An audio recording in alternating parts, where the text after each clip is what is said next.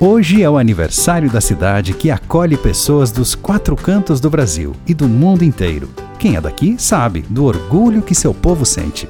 SP é sinônimo de grandeza, desenvolvimento, trabalho, vida agitada, diversidade e outras tantas características que nos motiva a crescer e se superar a cada novo dia.